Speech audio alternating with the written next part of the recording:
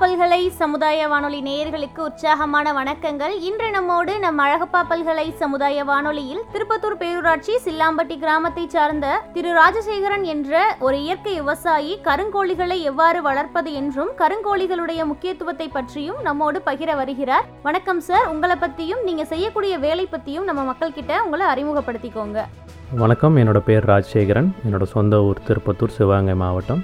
நான் ஒரு பொறியியல் பட்டதாரி. ஐடி துறையில் ஒரு 10 வருஷமாக வேலை பார்த்துருக்கேன். அதுபோக நம்மளுக்கு இயற்கை மேலே ஒரு சின்ன ஆர்வம். அதனோட தொடக்கமாக தான் நம்ம திருப்பத்தூர் ஒட்டி சில்லாம்பட்டி கிராமத்தில் ஒரு 10 ஏக்கரில் இயற்கை விவசாயம் பண்ணிகிட்ருக்கோம்.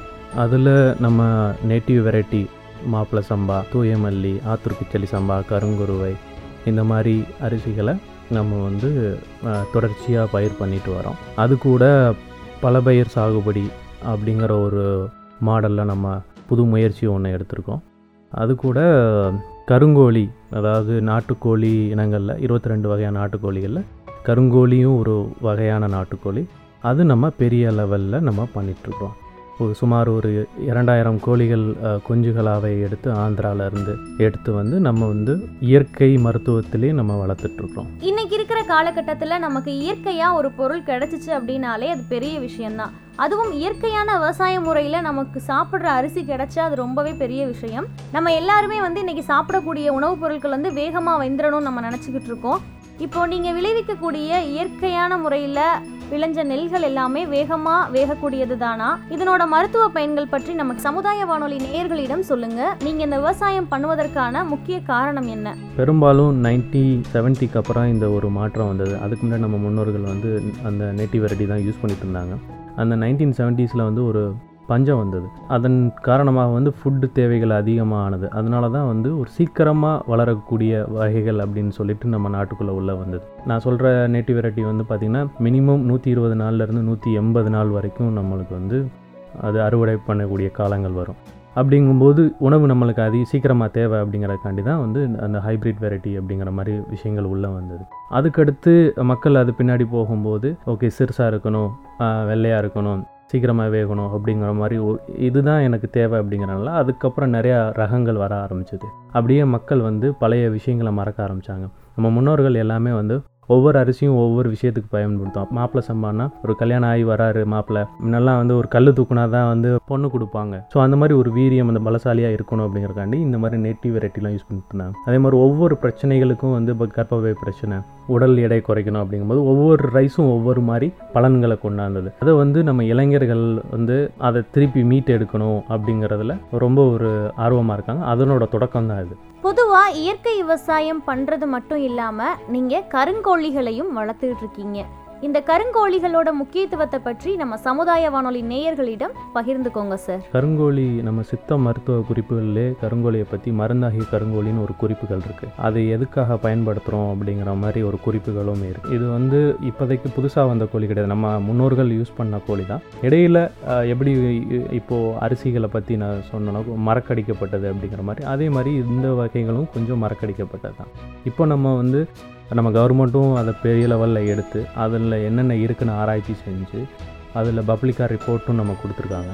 அதனால இப்போது பல இடங்களில் இதை பிரபலமாக பேசப்படுது. அது மட்டும் இல்லாமல் நிறைய டாக்டர்ஸும் இதை பற்றி ரெக்கமெண்ட் பண்ணுறாங்க. இதில் நிறைய மருத்துவ குணங்கள் இருக்குது. அதனால தான் மக்களிடையே அதிகமான விழிப்புணர்வு இருக்குது. இன்றைக்கி இருக்க சமுதாய வலைதளங்களில் நீங்கள் போய் கருங்கோழி அப்படின்னு நீங்கள் சர்ச் பண்ணி பார்த்தீங்கன்னா உங்களுக்கு உடனே அதை பற்றின விஷயங்களை உங்களுக்கு தெரிய வருது. அதனால மக்களிடையும் ரொம்ப பிரபலமாக இருக்குது.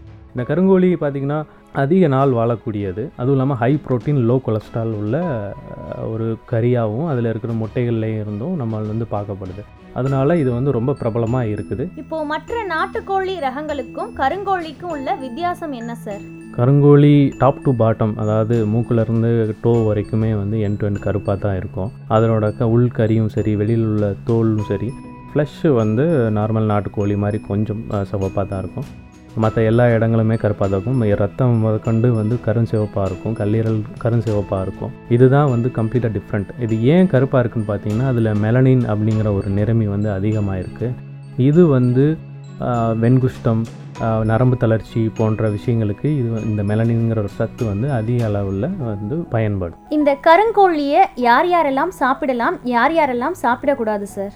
இந்த கோழி ஹை ப்ரோட்டீன் இருக்குது, 25% இதில் இருக்குது, plus low cholesterol less than 1% இருக்குது. சின்ன குழந்தைலேருந்து ஹார்ட் பிளாக் உள்ள பெரியவங்க வரைக்கும் இதை வந்து தாராளமாக எடுத்துக்கொள்ளலாம். இவங்க தான் எடுத்துக்கணும் அப்படிங்கிற ஒரு லிமிட்டேஷன் கிடையாது. எஸ்பெஷலி வந்து பாடி பில்டர்ஸ் அதிக லெவலில் எடுத்துக்கலாம். ஏன்னா பார்த்திங்கன்னா அவங்களுக்கு ப்ரோட்டீன் அதிகமாக தேவை. அதே மாதிரி இந்த இடத்துல வந்து ரொம்ப கொலஸ்ட்ராலும் கம்மியாக இருக்குங்கிறனால நீங்கள் இதை தாராளமாக அவங்க எடுத்துக்கலாம். பொதுவாக பருவநிலை மாறுபாடுகளால் உயிரினங்கள் எல்லாத்துக்குமே சில சீக்குகள் வரக்கூடிய வாய்ப்புகள் இருக்கும் சார். இப்போ நீங்கள் இயற்கையான முறையில் கருங்கோழிகளை வளர்க்கும் போது எந்தெந்த மாதிரியான சீக்குகள்லாம் வரும், அதற்கான மருந்து என்ன? பருவநிலை மாற்றங்கள்னால தான் கோழிகளுக்கு சீக்குகள் வந்து அதிகமாக உருவாகுது. இது எப்படின்னு பார்த்தீங்கன்னா, நம்ம கோழி வளர்க்குறதுக்கு முன்னாடி சில விஷயங்கள் வந்து நம்ம ரொம்ப ஸ்ட்ராங்காக இருக்கணும்.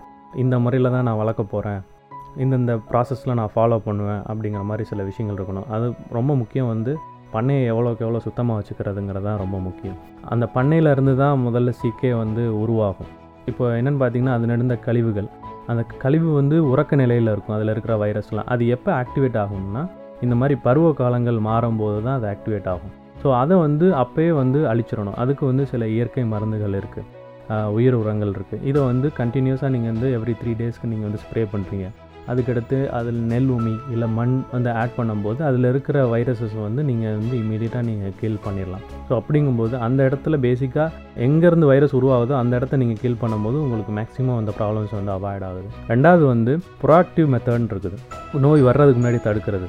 அந்த கோழியை எவ்வளோ ஊட்டத்தோடு வைக்கிறோம் அப்படிங்கிறது ரொம்ப முக்கியம். ஒன்று வந்து ஃபுட்டு, ரெண்டாவது வந்து அதுக்கான மருந்து, நாட்டு மருந்துகள் இருக்குது. டெய்லி அது வந்து தண்ணியிலையும் சரி, சில ஒரு வாரத்துக்கு ஒருக்கா வந்து ஃபுட்டுலையும் கலந்து கொடுக்குறதும் சரி. இந்த மாதிரி சில வழிமுறைகள் நம்ம பின்பற்றோம்னா நம்ம இழப்புகள் இல்லாமல் நம்ம சக்ஸஸ்ஃபுல்லாக வந்து கோழிகள் ஆரோக்கியமாக வந்து நடத்தலாம். கருங்கோழிகளை இந்தியாவில் எங்கெங்கெல்லாம் வளர்க்குறாங்க சார்? நீங்கள் இங்கே வளர்க்குறதற்கான முக்கியமான காரணம் என்ன சார்?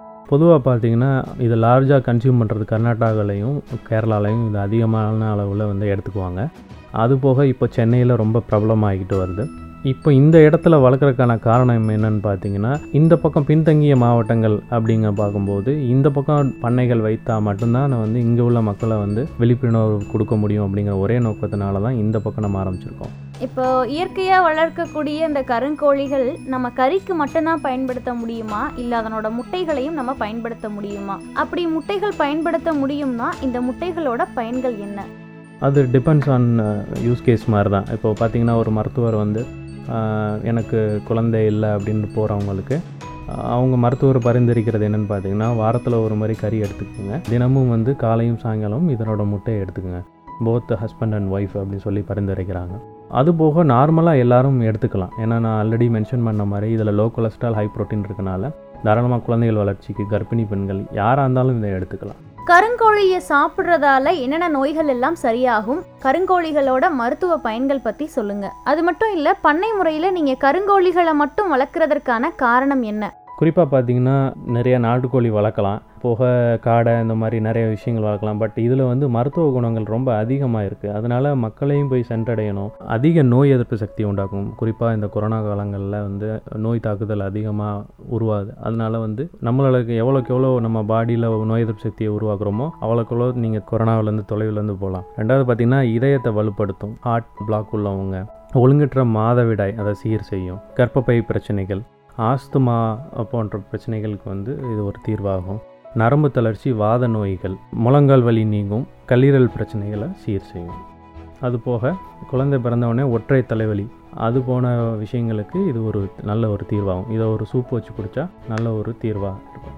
இந்த சைடு உள்ள மக்களுக்கு இது போய் ஈஸியாக ரீச் ஆகணும் அப்படின்னு இப்போ பொதுவாக பார்த்தீங்கன்னா இப்போ சென்னையிலலாம் பார்த்தீங்கன்னா இது கொஞ்சம் ப்ராப்ளம். 25 ரூபீஸ், 30 ரூபீஸ், 40 ரூபீஸ் வரைக்கும் நீங்கள் வந்து எக்ஸ்லாம் வந்து சேல் பண்ணுறாங்க. ஈவன் அமேசானில் கூட இந்த ப்ராடக்ட் அவைலபிளாக இருக்குது. இந்த மாதிரி ரீஜியனில் நான் இங்கிட்ட வச்சு பண்ணும்போது இது இன்னமும் பிரபலமாகும் இந்த side. So rather than city சைடே போய் பெருசாகிறத விட இந்த மாதிரி சைடில் நம்ம பண்ணும்போது இந்த பக்கம் நல்லா விரிவுபடுத்தலாம் அப்படிங்கிற ஒரு விஷயத்துக்காண்டி தான் நம்ம இந்த இடத்துல நம்ம பண்ணிகிட்ருக்கோம். ஒரு இயற்கை விவசாயியாக நம்ம மக்கள்கிட்ட நீங்கள் சொல்லக்கூடிய ஒரு சிறிய வேண்டுகோள் இல்லை அட்வைஸ்னால் என்ன? உணவே மருந்து அந்த கான்செப்டில் தான் நம்ம வந்து ஒவ்வொரு விஷயங்களும் நம்ம பண்ணிட்டு வரோம். அது வந்து கோழி பண்ணையாக இருக்கட்டும், இல்லை வந்து அரிசியாக இருக்கட்டும், இல்லை பலதானிய பயிராக பழங்கள் காய்கறிகள் எதுவாக இருந்தாலும் நம்மளோட நாட்டு வெரைட்டி அது ரொம்ப முக்கியம். ஸோ அதாவது சேவ் சீட்ஸ் அப்படிங்கிறபோது விதை ரொம்ப முக்கியம். நம்மக்கிட்ட விதை இருந்தால் தான் ஜெயிக்க முடியும். அதுக்கான முயற்சிகள் தான் நம்ம எடுத்து பண்ணிகிட்ருக்குறோம். உங்களோட சப்போர்ட் கண்டிப்பாக இருக்கும்னு நம்புகிறேன். இந்த வாய்ப்பு கொடுத்த அழகப்பா பல்கலை சமுதாய வானொலிக்கு மிக்க நன்றி. இவ்வளவு நேரம் நம்ம மக்கள்கிட்ட நிறைய தகவல்களை எடுத்து சொன்னீங்க. இயற்கை விவசாயம் மட்டுமல்ல, கருங்கோழிகளோட முக்கியத்துவத்தை பற்றியும் கருங்கோழிகளோட வளர்ப்பு பற்றியும் எடுத்து சொன்னீங்க. மீண்டும் ஒரு நல்ல வாய்ப்பில் உங்களை சந்திக்கும் வரை உங்களிடமிருந்து விடைபெறுகிறோம். நன்றி, வணக்கம் சார்.